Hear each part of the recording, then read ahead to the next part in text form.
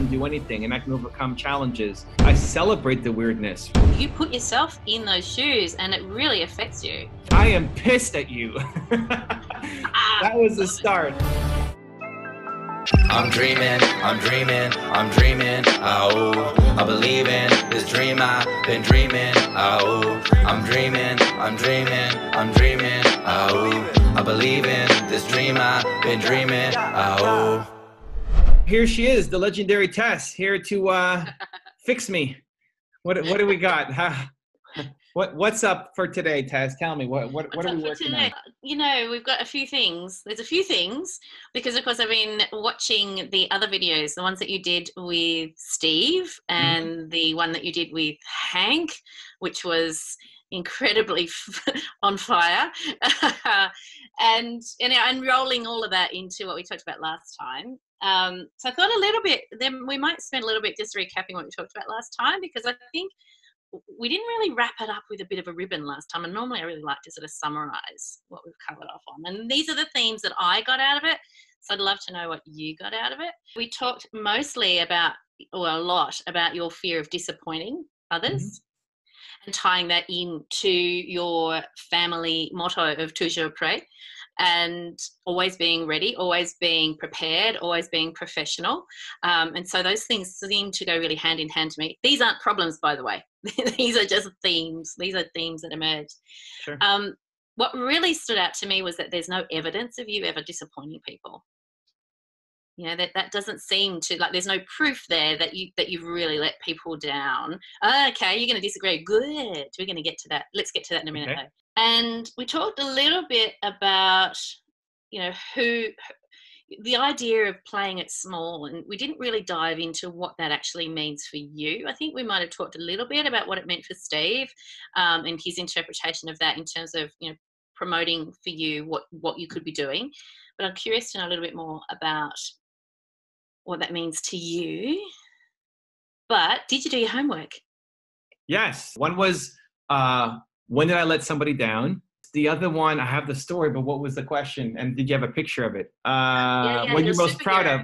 There we go. Yeah. Overcoming something that was a challenge as a child. I found it. Yeah. Okay, so for that one, I came up with the first thing that I ever bought with my own money was a skateboard. And it's just, it ends up being this super cheap $40 skateboard. But for me at the time, I forget how old I was, 9, 10, 13, I don't know, probably a little younger. It was a lot. And so my parents, I really wanted a skateboard, and my parents said, no, we're not going to buy it for you. So you have to go find a way to buy it yourself. And so I had saved up my allowance, and I did whatever I could to start saving money. And I forget how long it took, but I saved up and saved up and saved up. And finally I got $40, and we went to, this is $40, I guess a little more expensive. I'm 38 now. So 30 years ago. Wow. That's old. And we went to the store. I'm older. we went to the store and I bought it. I still have it, so I don't even need a picture of it. I've got it on my shelf at home. I'm in Phoenix right now on my tour, so I can't show you, but I've got it on my shelf at home as a visual, as a reminder of that was the first thing I ever spent my own money on, that I saved up, and just overcoming as a kid. How do you figure out how to make money and do it? Because it was the first time my parents told me no to something that I wanted, at least that I remembered. Yeah, maybe for Christmas or a birthday, or no, you have to go figure out a way to save up and buy it. And so that's why it's still on I never became a skateboarder.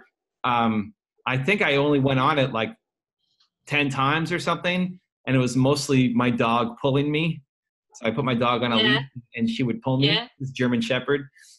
So I never really rode it, but I saved it all those years, you know, from 9 to 38, taking it from place to place. I love that you still got it. I love that. Yeah, it's pretty cool. It's I mean, that's it's such a powerful, tangible driver. Yeah. And I don't keep much from, I'm not a hoarder, so I don't have a lot of that kind of stuff, but I'm pumped that I kept that. I showed it to Mikey Taylor, who is one of the most successful skateboarders in the world. It's like Tony Hawk and then Mikey Taylor. And he's like, I've never heard of that company. You know, that's a piece of garbage skateboard. It's like, I know, man, probably it sucks. But what it represents is so powerful, you know. it wouldn't matter what it was. It's so important. How does that still drive you when you see that, when you look at that? You know, because I talked last time about my superhero photo. I've actually got it as the wallpaper on my phone at the moment, and I look at that and I draw strength from that image. How does the skateboard?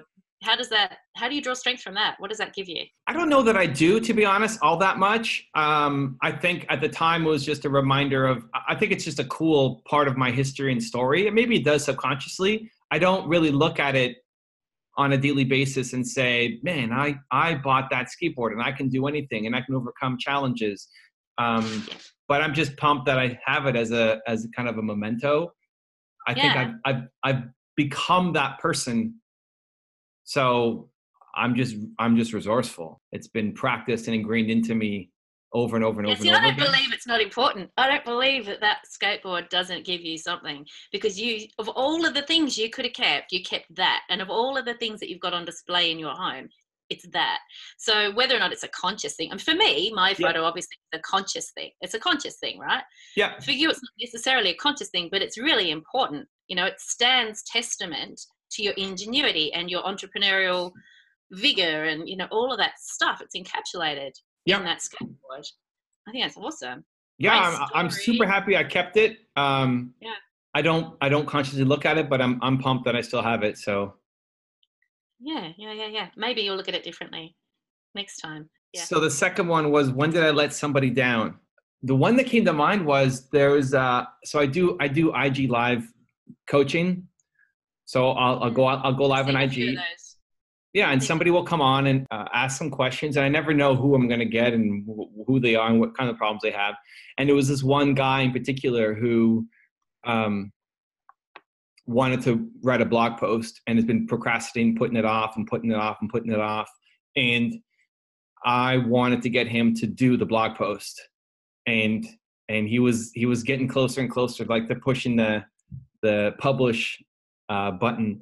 And everybody in the live audience is cheering him on, like, yeah, do it. Come on, you got this. And just getting him over his fear of being perfect, and just get anything up. Just get some momentum, any kind of momentum. And then you can fix it and update it tomorrow. Just put it up, post. And at the end of the day, he was so close, but then he said, no, I can't. And then he had to go to pick up his daughters from school. And we ran out of time. I had to recognize that I only had like 30 seconds left with him before I had to run out the door. I tried to bring him back up because I didn't want to leave him on a low. Like, now he's just failed at the thing that he wants to win at. He just failed with his mentor, with a live audience of people watching him. And in my head, it's like, oh my God, I just destroyed this guy. I just totally let him down. And he's worse than when he first came. Like, that could set him back, and maybe he never posts at all because of that trauma that just happened. The disappointment of, I mean, I didn't know him, but he knew me, and he looked up to me, and then he just publicly disappointed me and looked bad, and let me down. So I had 30 seconds to say, hey man, don't worry. Like, I love you. We'll follow up. Like, we'll make it happen. Go enjoy your daughters. Just trying to find any words to help him. I followed up on him because the rest of my day, he left the live chat, and then I was just like this on my own live stream for 3 minutes or something. Cause it was like, I'd never lost somebody, right? I thought of it like I lost him. I hadn't lost somebody. If I'm pushing people on something, I'm usually pretty sure that I can get a result and take them to where they need to be, not having them exit. So I mean, the rest of my day was super unproductive because all I'm thinking about is this guy. And I keep following up with him. Eventually at like 8 or 9 o'clock at night, he messages me back. He's like, okay, I'm gonna post it. I'm gonna do something. And he did the post at like 10 o'clock at night or something, but it was constant, like coaching and following up and encouraging the entire night to get him to feel confident enough to post it. And so I guess ultimately maybe I didn't let him down, but I did in the moment, and it drove me to have to find something to push him. I'm thinking about today. So I'm here in Phoenix. I just did a live session with 2 pretty successful marketers. pretty name brand people. I walked in with a mission, like I walked in like, these guys need to get on YouTube. These guys, they need to blow up their brand. They have an important message. They need to get it out there. I'm gonna will this into existence. And the first guy has sold over $1 billion worth of products, and he says, "Hey, come have private lunch with me upstairs." And I walk in, I sit down, he's like, "Hey, how are you?" Like, I am pissed at you. That was the start. And using that energy, I guess, and charisma to pull him through that. Now he's committed to it. The other guy also pushed him through, and now I'm going to go back tonight right after this and go meet him for his podcast. He wants to interview me on it. I feel like if I don't get them to do what they need to do, I've disappointed them, and I carry the passion and burden to be able to make that happen. At the same time, it's weird because once I'm out of the room, or once I feel like if I've done my best, like, there's a bunch of people who I talked to in that room who should be blowing up. And I think it's their responsibility to. There's one guy in particular who's not going to do anything. I know he's not going to do anything. But I know if I hung around him, if we were hanging out, he would do something. It would happen. You're just going to. I will force you to do it. Like, there's no option. Because the truth is undeniable. There's no argument for not doing it except you're scared. And that's not acceptable. So let's go. I know that most people won't do anything with the information. I know, like, even that guy so here's the thing, that guy that I helped. Yep. With the blog post, he posted like one more post and then stopped posting. So you followed up, you've been watching him, yeah? Barely, but I feel I've let myself off the hook for that. I don't know. I don't feel as responsible. Okay, so how did that happen? How did you let yourself off the hook? How is it no longer your responsibility? Because this is the thread. That you feel responsible for other people's decisions. Okay. And you feel frustrated that they're not doing what you want them to do. You don't have control over their decision making. And it frustrates the hell out of you. And you're calling it disappointment that you've let them down. I'm wondering, I think they've let you down.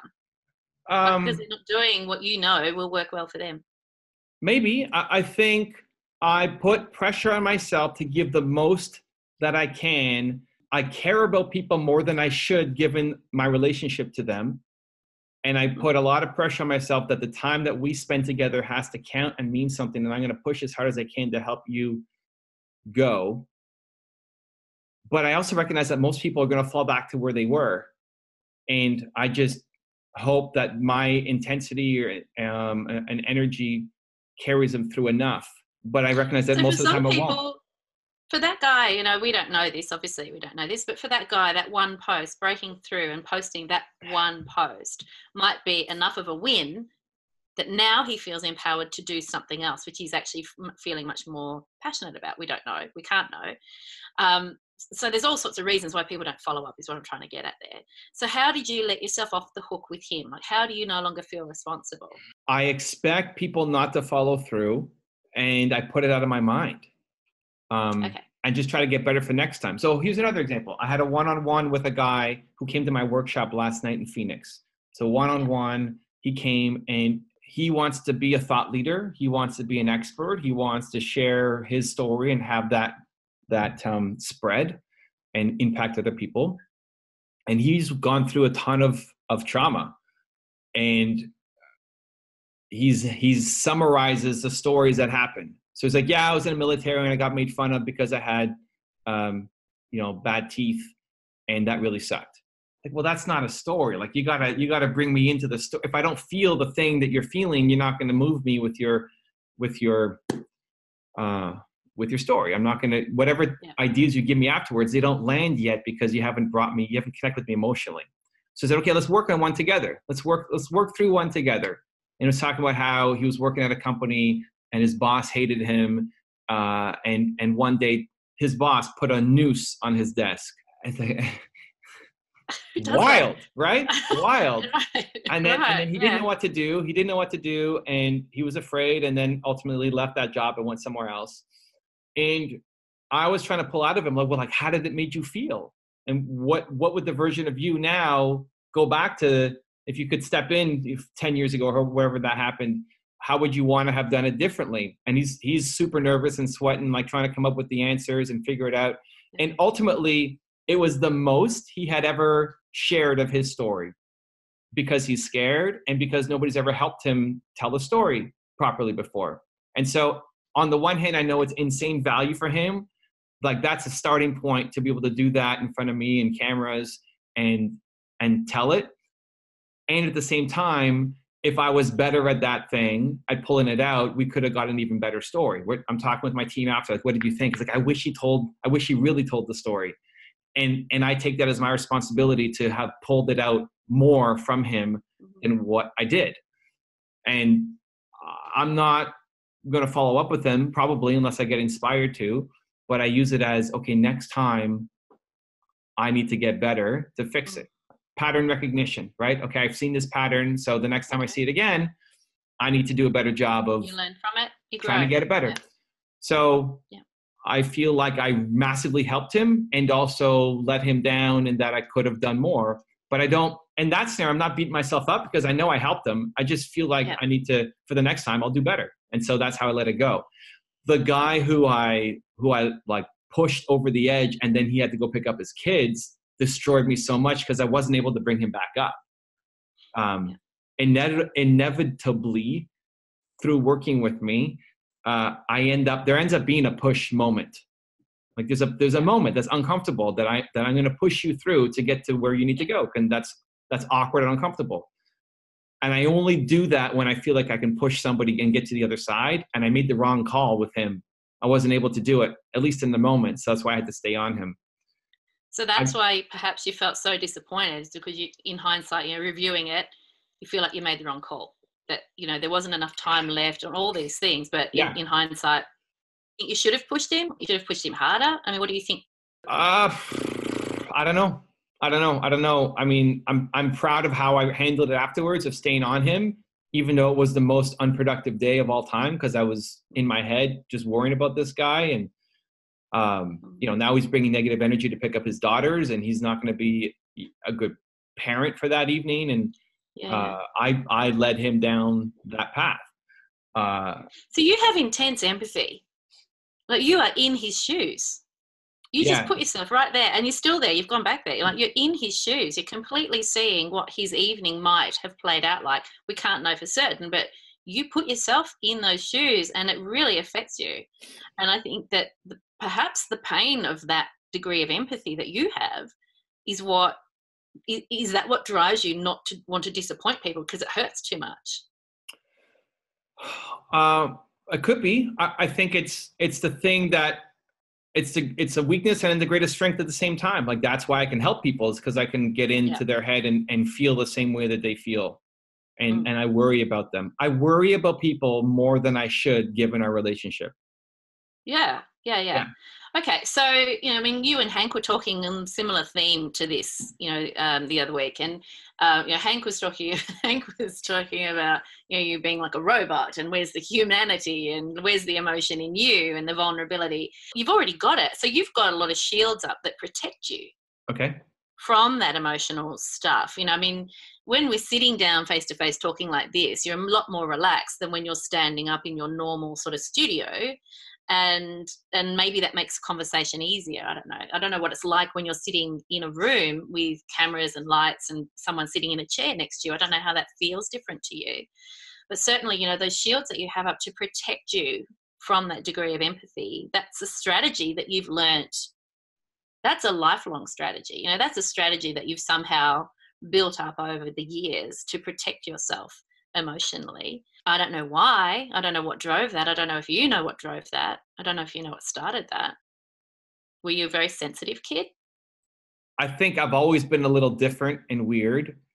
I was fortunate to always have my parents' support and... Different and weird how, though? What do you mean? I just... So...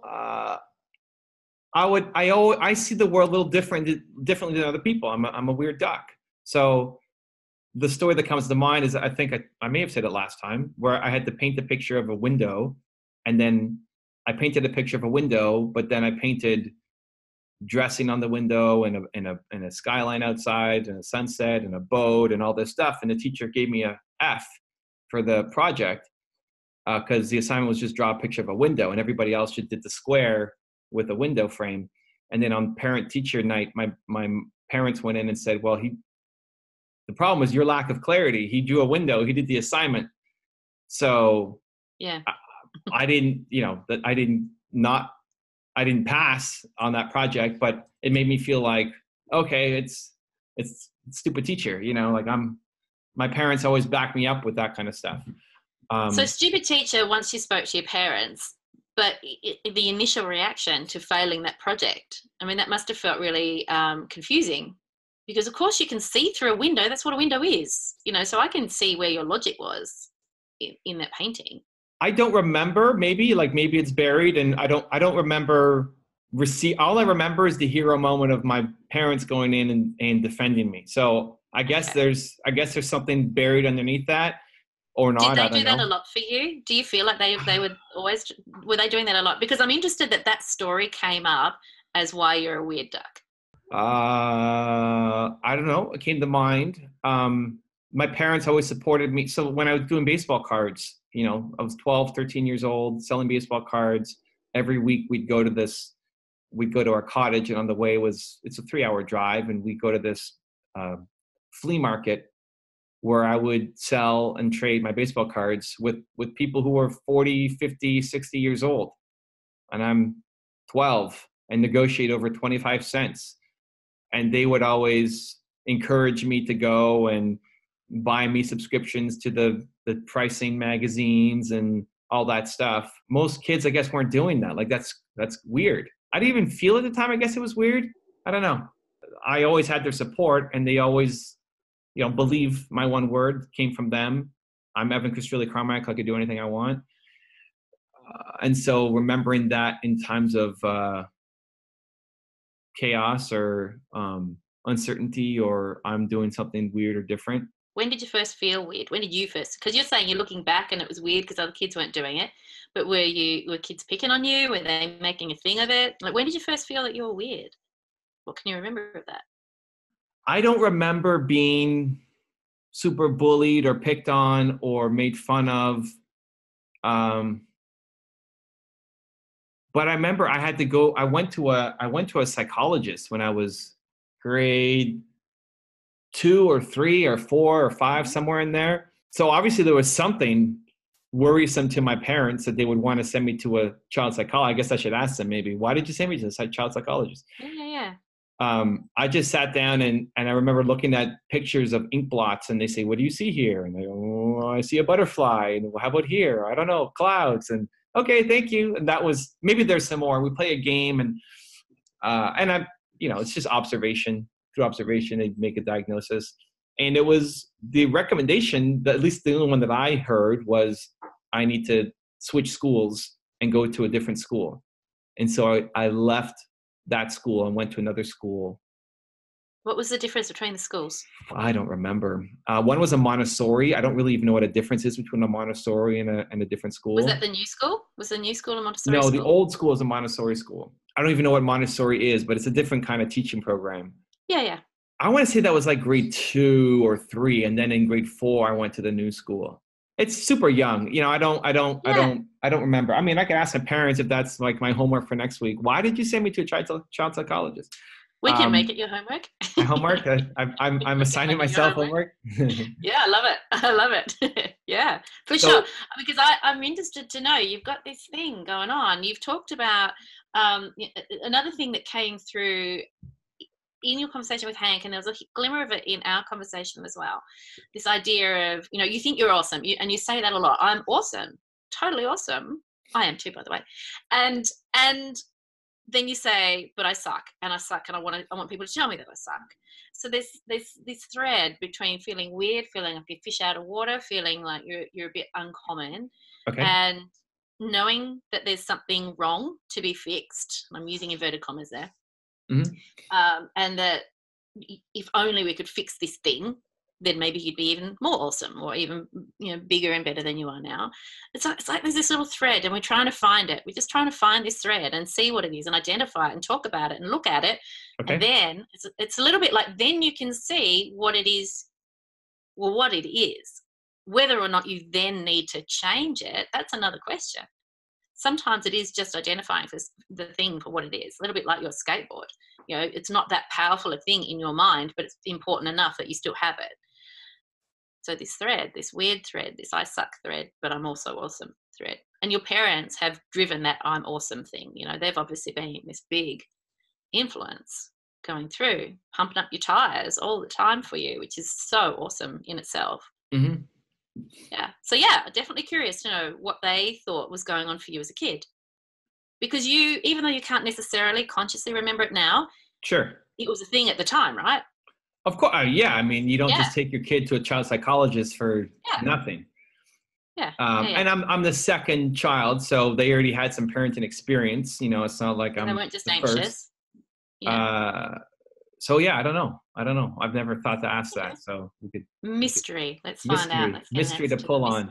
Yeah. I think in more recent terms, I like attacking things that make me feel, I don't know, mentally weak, I guess is the best way to say that. I'm not a huge fan of that, but if I feel like I can't do it, then I have to do it. Give me an example. What does that mean? So I have a strategy called Damn the Doritos. Okay. Like what?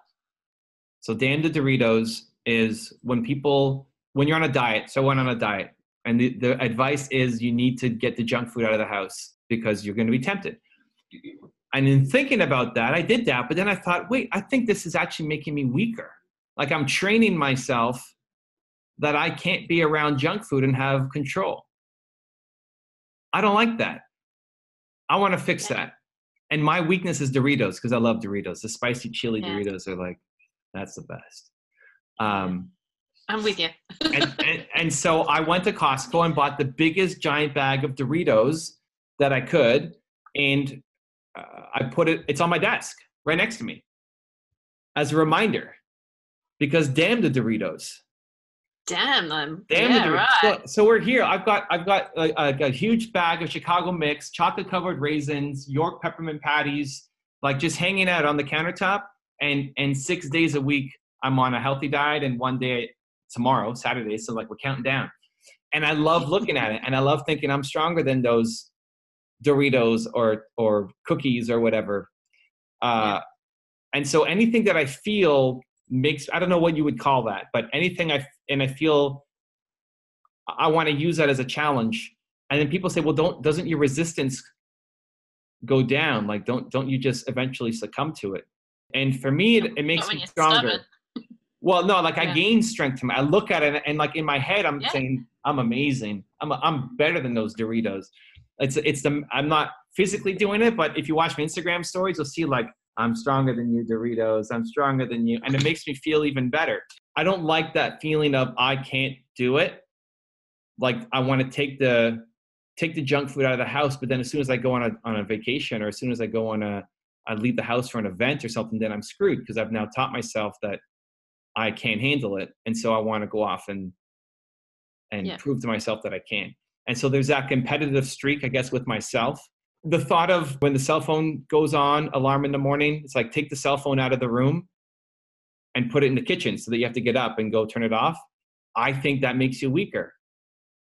Even the thought, I don't hit the snooze button in the morning, but even the thought of that, if that was even a thought, I would then want to have the phone right next to me. Alarm goes off and I just get up just because I feel like I need to have it in the other room. I love tackling those things. So applying that in business, like Steve was on me last week talking about how, hey, you gotta do follow-ups, and you gotta this tour, you gotta do a paid tour. You're afraid to do a paid tour. Yeah. Great. Let's do a paid tour. I've never done one. It's my chance to go and fail every 4 days in 23 different cities, not just one off, like every 4 days I get to get up and face my fear. Here we go. You need to connect with people and have them help promote your event, and you need to follow up. and you're afraid of So following how's up. that playing out? Okay, so how's it all playing out? Because you're what, a third of the way through now, you were saying to me before. So you're a third of the way through. So how's that playing out? You know, the confronting your fear, the people, whether people turning up, whether you're feeling like you're disappointing them, whether you're delivering enough to them, the follow-up, how's it all playing out? It's mostly gone, the fear. Now that you can recognize that it's gone, what was the real fear? What was the fear there? The fear was still disappointing people. The fear was like, I didn't know. Seriously, I don't know if the content's going to work. I don't know. I've never done this before. I don't know how people are going to react. I'll tell myself it doesn't matter because I will just transmit believe energy and it's going to be great. That's like how I get through it. And I'll regret it if I don't try. So I have to go off and try. And trying and sucking is better than not trying and not knowing. Yeah. So I have to try. And so I went off and did it. And then in the past 3, I felt no nerves going into it. So I thought, okay, I want to shake it up. I want to do more Q&A. How about we just go right into Q&A? So I've been experimenting with the format each time. So it's not the same thing every time. And it's getting better with each city because I'm trying something a little bit new each time that makes it, that stuff is easy for me. Like I love optimizing and testing, and doing the same thing 23 times is going to be super boring. But then it also creates some anxiety in that, what if this new thing doesn't work? You know, and then I'll still have to go back and tell myself it doesn't matter because I'm gonna transmit belief, and they're gonna feel the energy. Here's something interesting that's just coming to mind. I have a little bit of guilt that the event I just did in Phoenix yesterday was so awesome. I have a little bit of guilt that the Pittsburgh event, my first one, they didn't get the full experience. They loved it. It was a great event. People freaking out, spazzing, posting on Instagram and everything, but it's better now. It's better now. And I could have done better, right? And I know I'll do better. I'll just keep getting better until we're done. Because with repetition, you get better. So I will keep getting better. I could have done better to help the people in Pittsburgh. And I use that as, okay, I need to make sure that the next one keeps getting better. I need to use that not as a negative spot, but as a positive to improve and keep getting better. Interesting you say that. I'm actually running my first in-person workshops. I've got my very first one next week. And I'm a bit like you, a bit of an over-deliverer. And I've got these little goodie bags. There's a very small number of people going, so I can spoil them rotten. Now I'm telling them. I've got goodie bags to surprise them with, right? I'm already feeling guilty for the next time I run these things when there's more people and I won't be able to, it's not viable to do that for everybody in the future if there's bigger numbers. So I get it. Like I really get that sense of letting people down and wanting to spoil people, wanting to give them absolutely the best experience that they've had. Maybe, with your, as you go, in another 3, when you're another third of the way through, you'll be looking, like you said, you'll be looking back on this event and going, damn, they were ripped off. What do you think is going to be different? Like, what do you think by the end of the tour, what do you think, what do you foresee will be different about what you're doing? I think the biggest difference is as I get more comfortable and as I'm having more fun and as I'm diving into the personal stories of the people there, it's just a better experience. To be honest, in our Phoenix event, I didn't cover as much material. I didn't even cover the last segment that I covered in every other spot, but there were so many questions coming up that I spent the time diving into their stories and helping them, and it led to having the best event of all time. I secretly hope I could do the whole thing Q&A, just straight Q&A, but I worry that I'm going to fall too far off the content and not actually give them like tangible stuff that they've written down and can do work on, because the exercises are pretty important. As opposed Is there another way you can deliver that stuff? Can you do both? Deliver the content in a way that they still get that, but also get the Q&A, maybe it's something that they can take with them or something that you deliver in a different format. It's what I'm trying to do. I think I'm trying to get their questions and pick on somebody who has the issue that I want to then talk about in the content and then use that as a segue to like, okay, here's how we help this one person. Now here's what all you guys need to do these exercises. The point of this series is I want to get to 10 million subscribers. I need to be comfortable with being famous. How do I get there? I think I've had a lot of association with fame to ego, and it's never been about me. It's about the mission. And I need to, but I need to get famous to be able to spread the mission and the message. And so once I recognize something, I love to attack it, right? So I'm going to be the introvert who gets famous, the introvert, humble person who gets famous. And I don't know how I'm going to do it, but join me on my journey. Let's go. And hopefully it inspires That's it, you too. Busting these stereotypes. And I think that whether it's, you talked before also about busting the stereotypes of people talking to mental health professionals too. There's lots of benefits to what you're doing with these videos. And some of the comments from last time, people talking about being brave, being brave to share this content and being brave to put this out there. And, busting that stereotype of that alpha male. I hate that phrase, but that stereotype of the egotistical, the bombastic, the loud and out there male successful entrepreneur on, in social media world, the fame that comes with those characters as well. It's I don't know if it's courage that gets you there. I think it's more about being comfortable with being yourself, which you are. You are, proudly different to that stereotype. But there's still this thread. And I'm excited for us to find out a little bit more about that thread, that thread of the feeling weird, that thread of the kid who was, taken off to see a psychologist, and what that was about and how that informs where you're at now. And I guess we'll find out a little bit more about that next time. Yeah, I got my homework. And now I celebrate the weirdness, right? I mean, it's something I celebrate, something I pass on to my son. We celebrate differences and weirdness, and it's amazing. And so I'll tell a lot of stories in my workshops and say, hey, I'm a weird duck, and here's why. And it gets laughs. By my being so weird and out there, it gives permission to other people to be a little weird themselves. They don't have to go to the extreme that I would go through on some of the examples and stories I tell. But in hearing that, at least a message to myself is it gives them some inspiration. Even like, tell me I suck. Why do I say, tell me I suck? Why am I just a total idiot in this thing? Is because I want to give permission for people to be honest. Yeah. Because if people hedge their opinions, if you're thinking something, but then you don't tell me, I can't get better. And so nobody actually says, Evan, you suck. It's usually, well, you don't suck, but you know what? Like if you did these things, which they may not tell me if I didn't give them permission. So I'll go to the extreme so that they have permission to tell me what's actually in their mind, because that's the only way I get better. Yeah, okay. So why not just say that then? You don't suck. Well, you can say that though. You can say, okay, here's what I want from you. I want you guys telling me where you think I can improve and stuff like that. As opposed to that, it's almost like this thing about tell me I suck, because nobody believes that. Because you don't. Everybody knows that. You're a genuine soul and you're good at what you do. I separate between me as a human and the skills that I have. I don't suck as Evan Carmichael.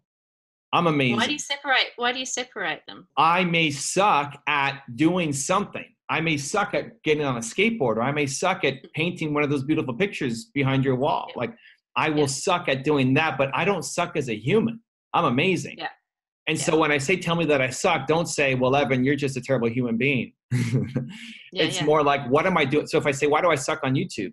Tell me, I'm missing something, right? And if my thumbnail strategy is off or I've miscalculated somewhere, great, because I can acquire that skill and go get better at it. I want to tie my self-worth to my effort, the effort of doing something, not the result. Okay. And so I'm super proud of my effort on things. Yeah. And that's like the embodiment of this the growth mindset that people are hearing a lot about. Growth mindset is decoupling exactly what you're talking about. So decoupling your sense of self-worth from the outcomes. So kids, for example, at school, when you failed your art project, teacher basically telling you suck. So, well, hang on a minute. I did a drawing and I didn't do it the way you wanted. Doesn't mean I suck. It means you gave bad instructions. Growth mindset's all about saying, well, hang on, if I can put some more effort in, or if I can get better instructions, there's something I can do that changes how I tackle the problem. I might learn and I might improve and I will grow. As opposed to those fixed mindsets that are where there's an enmeshment between you as a person and the outcome. Oh, therefore I'm not smart enough, therefore I'll give up painting forever and I'll never achieve anything in life, blah, blah, blah, all that stuff.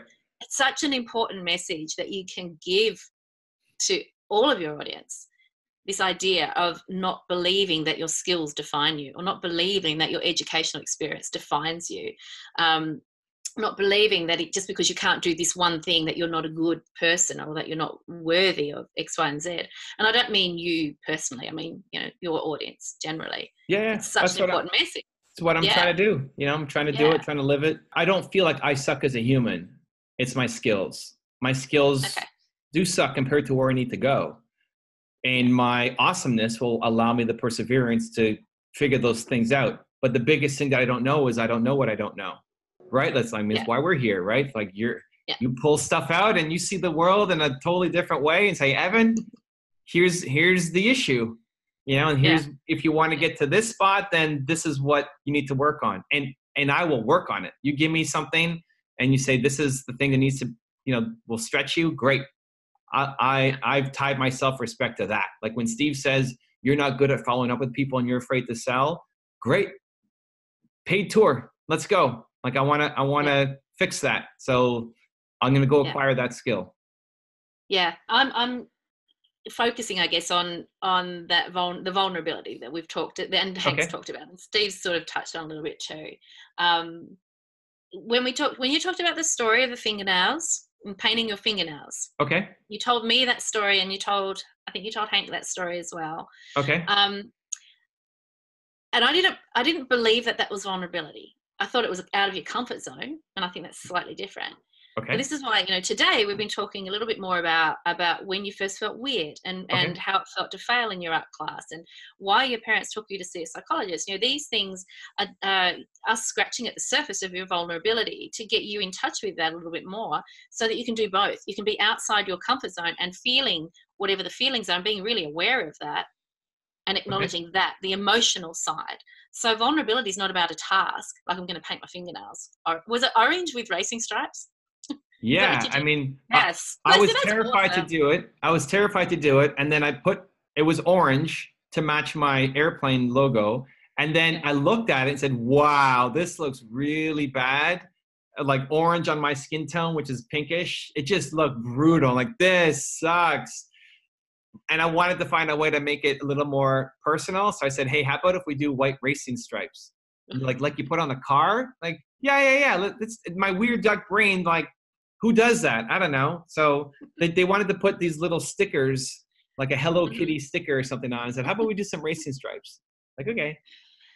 Okay. So you took it back into your comfort zone a little bit with the racing stripes. But I guess my point for you, and this is why I want you to, dig a little bit more into the background stories there, is getting in touch with the emotions. I've talked before, I can't remember if we talked in the show about this or if it was after the show last time we spoke, but I have factual memories about the difficult experiences I have had in my childhood, but I don't have emotional memories. And, I've had to find witnesses to the emotions that I experienced as a child. My grandmother is my witness to that, to get some sense of what it was like for me as a kid. And this is possibly why, you might need to talk to your parents. They were your witness to what those emotions were like, why you might have felt weird as a kid, or why you were a fish out of water in school, or what was going on for you, and what you can learn from that as an adult. It's not about digging in the past for the sake of stirring up mud.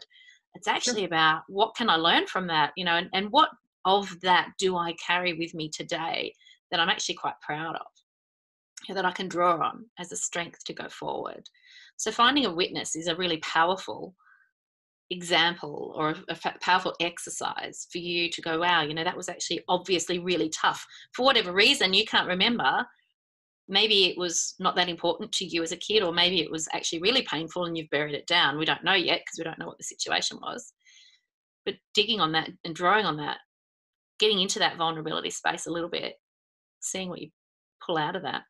Yeah, I remember it being fun, going and talking to, oh, okay, great. Yeah, we're going to go play games and puzzles. And I get to look, I didn't know what it meant. Yeah.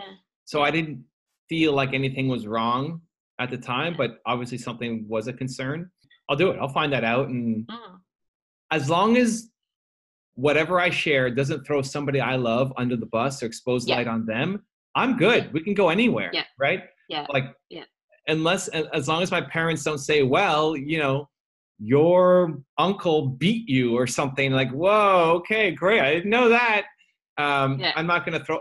So that, people say this is courageous. I don't feel it. Like, I know how it is for other people, but this isn't this isn't courage. I'm happy to share anything about me as long as it doesn't throw somebody else under the bus. Yeah. And of course, you know, and I would never want you to do that either. All right. So I guess, you know, weaving the vulnerability and weaving that understanding in, how will it change what you do on social media? What difference will it make? The work that we're doing to pull out some more of that vulnerability. You know, Hank mentioned it, Steve's kind of mentioned it, that sort of that sense of over control that you carry, that those shields, that's the shields that I was talking about before, those emotional shields. Like if you could let that go, and if you could be that vulnerable person that Hank's talked about, and I'm sort of trying to draw out of you, and Steve's mentioned in a way, if you could be that, what difference do you think it would make? Why would it be important or of value? I think the more emotional connection you have, the more people will resonate with the message. My best content is usually when I'm passionate and almost angry. So the event that I went to today, you have to pay $100,000 a year to be a member of that group. And I went in, and most of them had no idea who I was, and a good chunk of them have serious reputations in the industry. And I yelled at them, and I kicked their faces in. and I love working with high achievers that way, because they're not used to being challenged. And on this, it's absolute truth, and so there's no comeback, and they actually respect it. So the emotional intelligence on my side, if you can't handle it, I'm not going to push you hard. Like, it's meet people with compassion where they're at. Yeah. If somebody's all emotional and crying and sad, I have a hard time in knowing what I feel bad. I don't know how to comfort or support them as others might, as an Oprah might. If somebody is challenging or defensive, but is, as you said, growth-minded or is a high achiever, I do really well. I do really well with those people. People who don't like to be challenged, who then get challenged and hear the truth and respect you for the challenge. I do, like the guy I pushed hard today, and now he wants me back on his podcast, and we're leaving in 10 minutes. Yeah. Right? You mentioned emotional intelligence. You know, that's what that is, that empathy, not just for people in sadness, but also the resistance that people are showing and the control that they put in place. So you're leaving in 10 minutes, so we probably need to wrap up, hey? Yeah, like 8. 8 minutes. All right. Okay, well, I better stop being a psychologist. Quickly, before we go, I've got a joke for you. Okay. Why can't you hear the psychologists when they go to the toilet? Here's maybe another insight. I don't want the answer. I want to figure it out. And so I will let that joke hang for 2 weeks thinking about it, because I want to solve the puzzle, but I don't know. So I'll just say I don't know, and for the sake of the show, tell me the answer. Because the P is silent. There you go. I would never have guessed that. I'm not ashamed to laugh at my own joke. My kids laugh at it, so that's all that matters to me. I would come up with like 4 different and equally sensible responses that would not be that one. Anyway, that's my personality. I like it. What are we doing? What's my homework? I have to go. Here's what we're going to do. We're going to do. You're going to talk to your parents. We've talked about empathy. We've talked about that you have rock solid empathy. Okay. Okay. You've got a growth mindset, which is a good thing.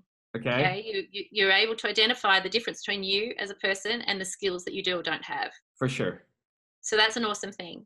Okay. The empathy is a great strength for you, but it also brings up the shields. Okay. There's and that's the shield. They're the shields that we're, you know, when you let people down, you don't want to let people down. You don't want to disappoint people because you feel it. Okay. You put yourself in their shoes and you feel it. We don't want to stop you doing that because that's a beautiful human quality. Okay. But we also want to understand it a little bit more so we can sort of maximize the strength elements of that as opposed to it feeling like sometimes. Getting a better understanding of that thread of feeling weird. The weirdness and the empathy go together. Sure. There's something about understanding other people's weirdness will do. Yeah. You know, they go together. So understanding why you felt like that as a kid and understanding what your parents remember. So your parents are your witness because they've been cheering you on forever. And there's a real reason why they've not just because they love you. Did you say they're my witness or weakness? Witness. Okay. Yeah.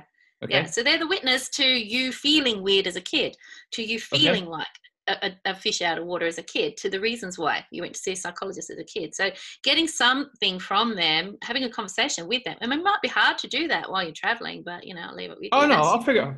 Hard, I like. Hard is fine. Hard is not a problem. Just put me in the right direction.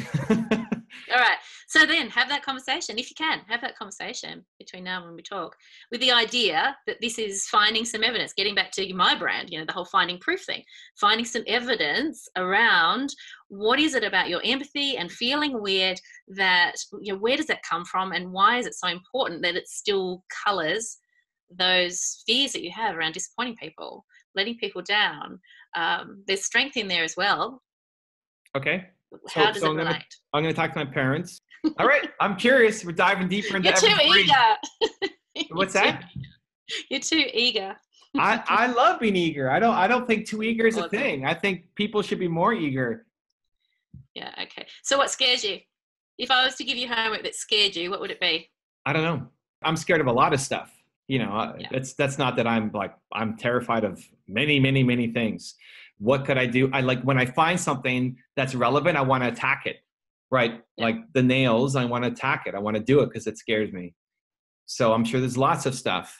You know, dance naked in front of my audience would scare me, but I'm not going to, you know, there's lines too. I'm not going to ask you to do that either. Right? What kind of show are we running here? Exactly. So the start of this tour was scary. You know, we need to sell, Steve wants me to sell another 20,000 books before my next book. It's scary. But I'll be scared and then I'll do it. I think it's something to do with letting go of control. And I think that, you know, the things that I've noticed, those shields that come up, that sense of disappointment, that sense of always being ready, that sense of over-preparedness, you know, letting go of control is probably where your sensitivity button is probably sitting in there somewhere. Okay. Maybe so I wonder what the think about that. What the next, you know, like as an example, when I used to do interviews, I need to have all the questions in advance. You need to give me the questions in advance. I want to know everything, so I give you the best answer. But now I know that they start telling me the questions. I don't want to know. I want to go live and just see what you're asking me, all these personal questions. I have no idea. I don't know what you're going to ask me. We didn't script this out before. No, right? I don't know what I'm going to ask you. It's a conversation, right? We're taking it where you want to go. We're recording it. Just write each other an email. When I recognize it, I love the challenge of giving up the control because it's part of the process. So like for me to get to where I want to go, you need to control the way that we go through this conversation. Because I'm the subject, you know, you're the expert, so I'm following you. And same thing with Steve and Hank, like they're the experts at those things. So I need to trust. If I trust a teacher, I'll do the work and give up control. If I don't trust a teacher, I will fight against the control with everything that I have. And I see glimmers of that sometimes, you know, sometimes in our conversations, you know, that pushback comes into it. And I guess part of my job is to call you on it when I see it. Yes. Tell me I suck, Tess. Cool. So for people who want to find you, what's the next best step? Okay, so my Finding Proof page on Facebook, and welcome to all my new American followers. I'm very, very excited to have you all. Finding Proof, yes, I know, thumbs up to that. So it's Finding Proof with Dr. Tess Crawley. You can just put in Tess Crawley Mentoring and you'll find the page, or you can just Google me because I'm all over the place like a rash, apparently. Also on YouTube, I've got a channel there with, nearly 200 videos. So you can paddle around in there. And and there's some more coming. Obviously Instagram too. That's cool. Probably enough. We'll put that in the description, guys, if you want to go check it out. Tess, awesome. Super appreciate the love. Thank you so much for your energy, and always fun. We'll do this. Okay. Have a great night. See ya. Bye. You too. Bye. If you want to see what Tess told me last time that made me feel super awkward, go check the link next to me. I think you'll enjoy it. Continue to believe, and I'll see you there.